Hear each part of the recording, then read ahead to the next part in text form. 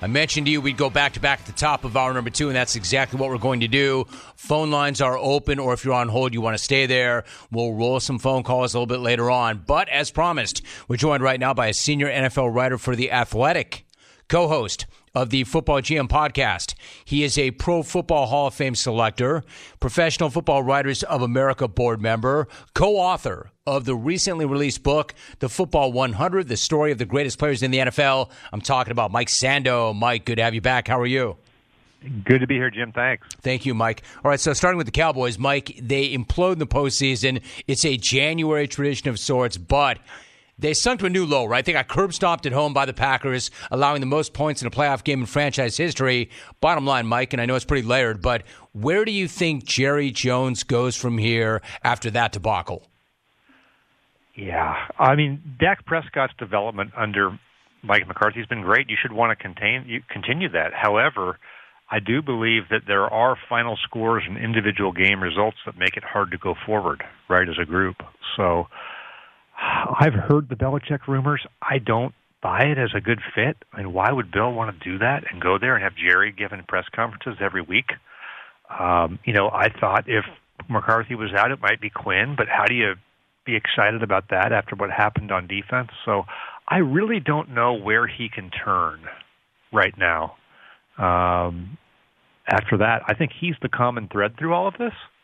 They've lost a lot of playoff games, whether it was Bill Parcells, Wade Phillips. I think Jerry's culture is difficult for the coaches. I don't know if he's got a fix. I think it's him. Yeah, I absolutely agree with what you just said. I do think it's him. And you wonder, Mike, is there any way at all that he could possibly change? Is there any way at all that he might give? Like, to your point, and Jane Slater came on right before you, and she made a similar point, like, how would Bill Belichick handle Jerry and his press conferences and Jerry and his radio hits? And, hey, you're right, that wouldn't work. Is there any way the two of those guys can meet halfway? Could you see that marriage working on any level? Yeah, I mean, I think Bill Parcells was there. It's probably the closest comp to Belichick, right? And they had some moderate success there, but in the end, Bill wasn't going to do it for that long. It's hard to do. I wrote about in my column today at The Athletic, these owners, they're all different in terms of what they enjoy about owning the team. And Jerry couldn't stand it when Jimmy Johnson was getting the credit. He has to be front and center. And so, how do you give that up once you've had that, right? It's really hard to do.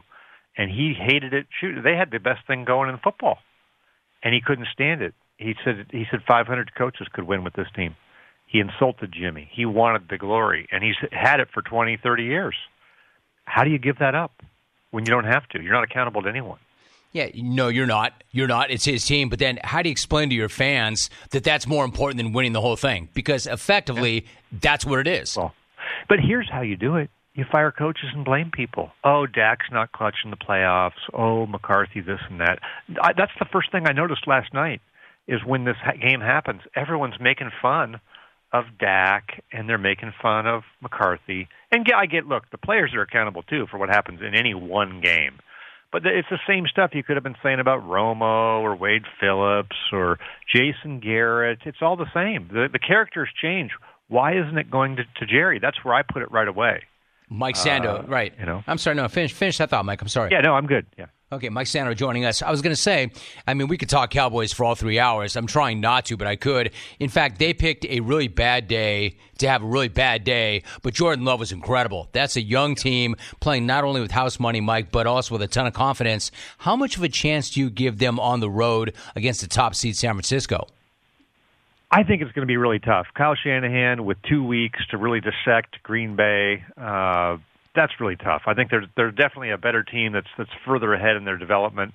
But I do think the Packers had good talent coming out of training camp, and then we probably just underestimated the challenge of having so many young guys, especially at receiver. The way they've grown out of that has validated some of the faith that was shown in their roster. They've had good pass rushers on that team, and Jordan Love was just a little bit all over the place and inconsistent. He's a back foot thrower, kind of not always the best fundamentals, and I think he was a little erratic for a while.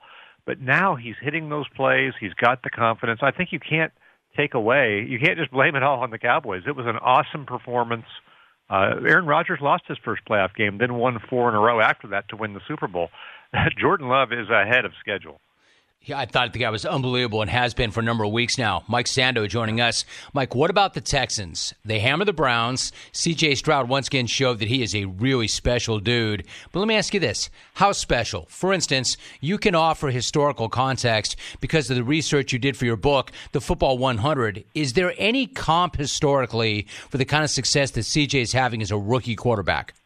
No, I couldn't find it. Now, Dak had a great rookie year and had good numbers in his playoff game that year, but they lost. I think it was 34-31 on a last-second field goal to the Packers, coincidentally. But I couldn't find one. I went through and looked at, Dan Marino only started 9 games his first year and then lost in the first round of the playoffs as a big, home favorite. So Matt Ryan, some of these guys have had good seasons, but I don't think there's anything close to it. And then backed up with the big playoff win against the number 1 statistical defense in the league, you can't find it. I looked. Mike Sando joining us. You got a wild card weekend, Mike, filled with blowouts, and then the Lions and the Rams combined for that shootout last night at Ford Field that lived up to all the advance hype. What were your biggest takeaways from Detroit's first playoff win in 32 years? One is when you instill confidence in players, it makes a big difference. I think we've seen Pete Carroll with Geno Smith, or Mike McDaniel with Tua Tagovailoa, or now Dan Campbell with Jared Goff. And then you back that up. In Goff's case, they threw twice in the final 3 minutes and 24 seconds to put the game away. So Campbell backed up that faith. It doesn't mean Jared Goff is the best quarterback in the league or they're going to win it all. I'm not saying that. I'm just saying when you believe and show belief in talented people, sometimes you get the best out of them. That was my takeaway there. On the Rams side, what a great job by them this season, and really Stafford almost feels like the last of the gunslingers, doesn't he? I mean, he just the hits he was taking, that was like old-time football, but frustrating in the end. The timeout usage by Sean McVay, I put a little table into my column today showing the most timeouts burned with more than 5 minutes left in a second half. And, Jim, they're all the same coaches. It's Sean Payton. It's John Gruden. It's Sean McVay. It's all the guys who want to get the perfect play. And with 13 minutes left in the third quarter, you burn that timeout on 3rd and 11 because you just want to get that play right. Well, you need those late in the game to come so far with this team and overachieve and then lose kind of in the margins on the little stuff. Frustrating. Mike, it's a really interesting point because the guys you mentioned, I would think to myself that these are not guys that I would be concerned about when it comes to time management. When I think about time management, I think about Mike McCarthy, but when you lay it out like that, it does make sense. Mike, because you mentioned Mike McDaniel in Miami, I want to get your thoughts on that. Like, I love the guy, and I think you're right. He's instilled so much confidence in Tua, but after back-to-back seasons of going one and done with road playoff losses, and all the other numbers and what they suggest about Miami when they run into good to better teams, something there is lacking. Something's not working. If we're up to you, what changes would you make? Well, we would all just add a Tier 1 quarterback, right? Easier said than done. I think the issue they have in Miami is that the AFC is packed with cold weather teams that have Joe Burrow, that have Josh Allen, that have Pat Mahomes, that have Lamar Jackson, and there's more in that conference. So they really are in a situation where they have to get home field advantage in Miami to have a chance to go to the Super Bowl. And, maybe they can run it back and have better health on defense and get it, but it's going to be a tall order. You figure Buffalo's not going to be, middling along most years. And so I think they probably, they're going to have Tua probably as their starter next year, but I think they do have to be open to what can we do? Is there any way we can draft somebody? Would we consider, could we trade Tua and get Kirk Cousins with a couple picks? Is that a marginal upgrade, and then the picks help us get over the top?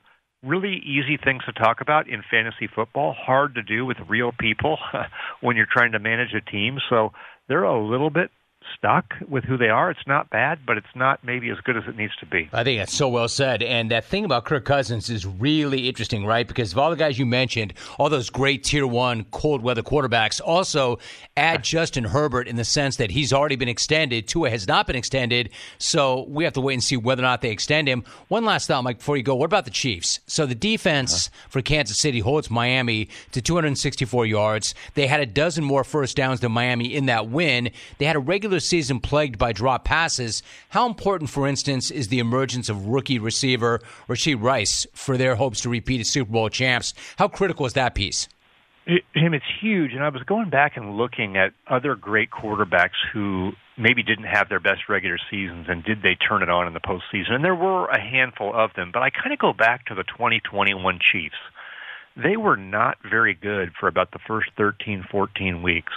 And then the last 4 or 5 weeks of regular season and playoffs, they sort of lit fire. Now, they had Tyreek Hill, so obviously a little bit of a different situation, but I just wonder, with a team like that that's been to the mountaintop, you can't turn on your TV during the game and not get the Andy Reid commercials and then obviously all the stuff going on with Travis Kelce.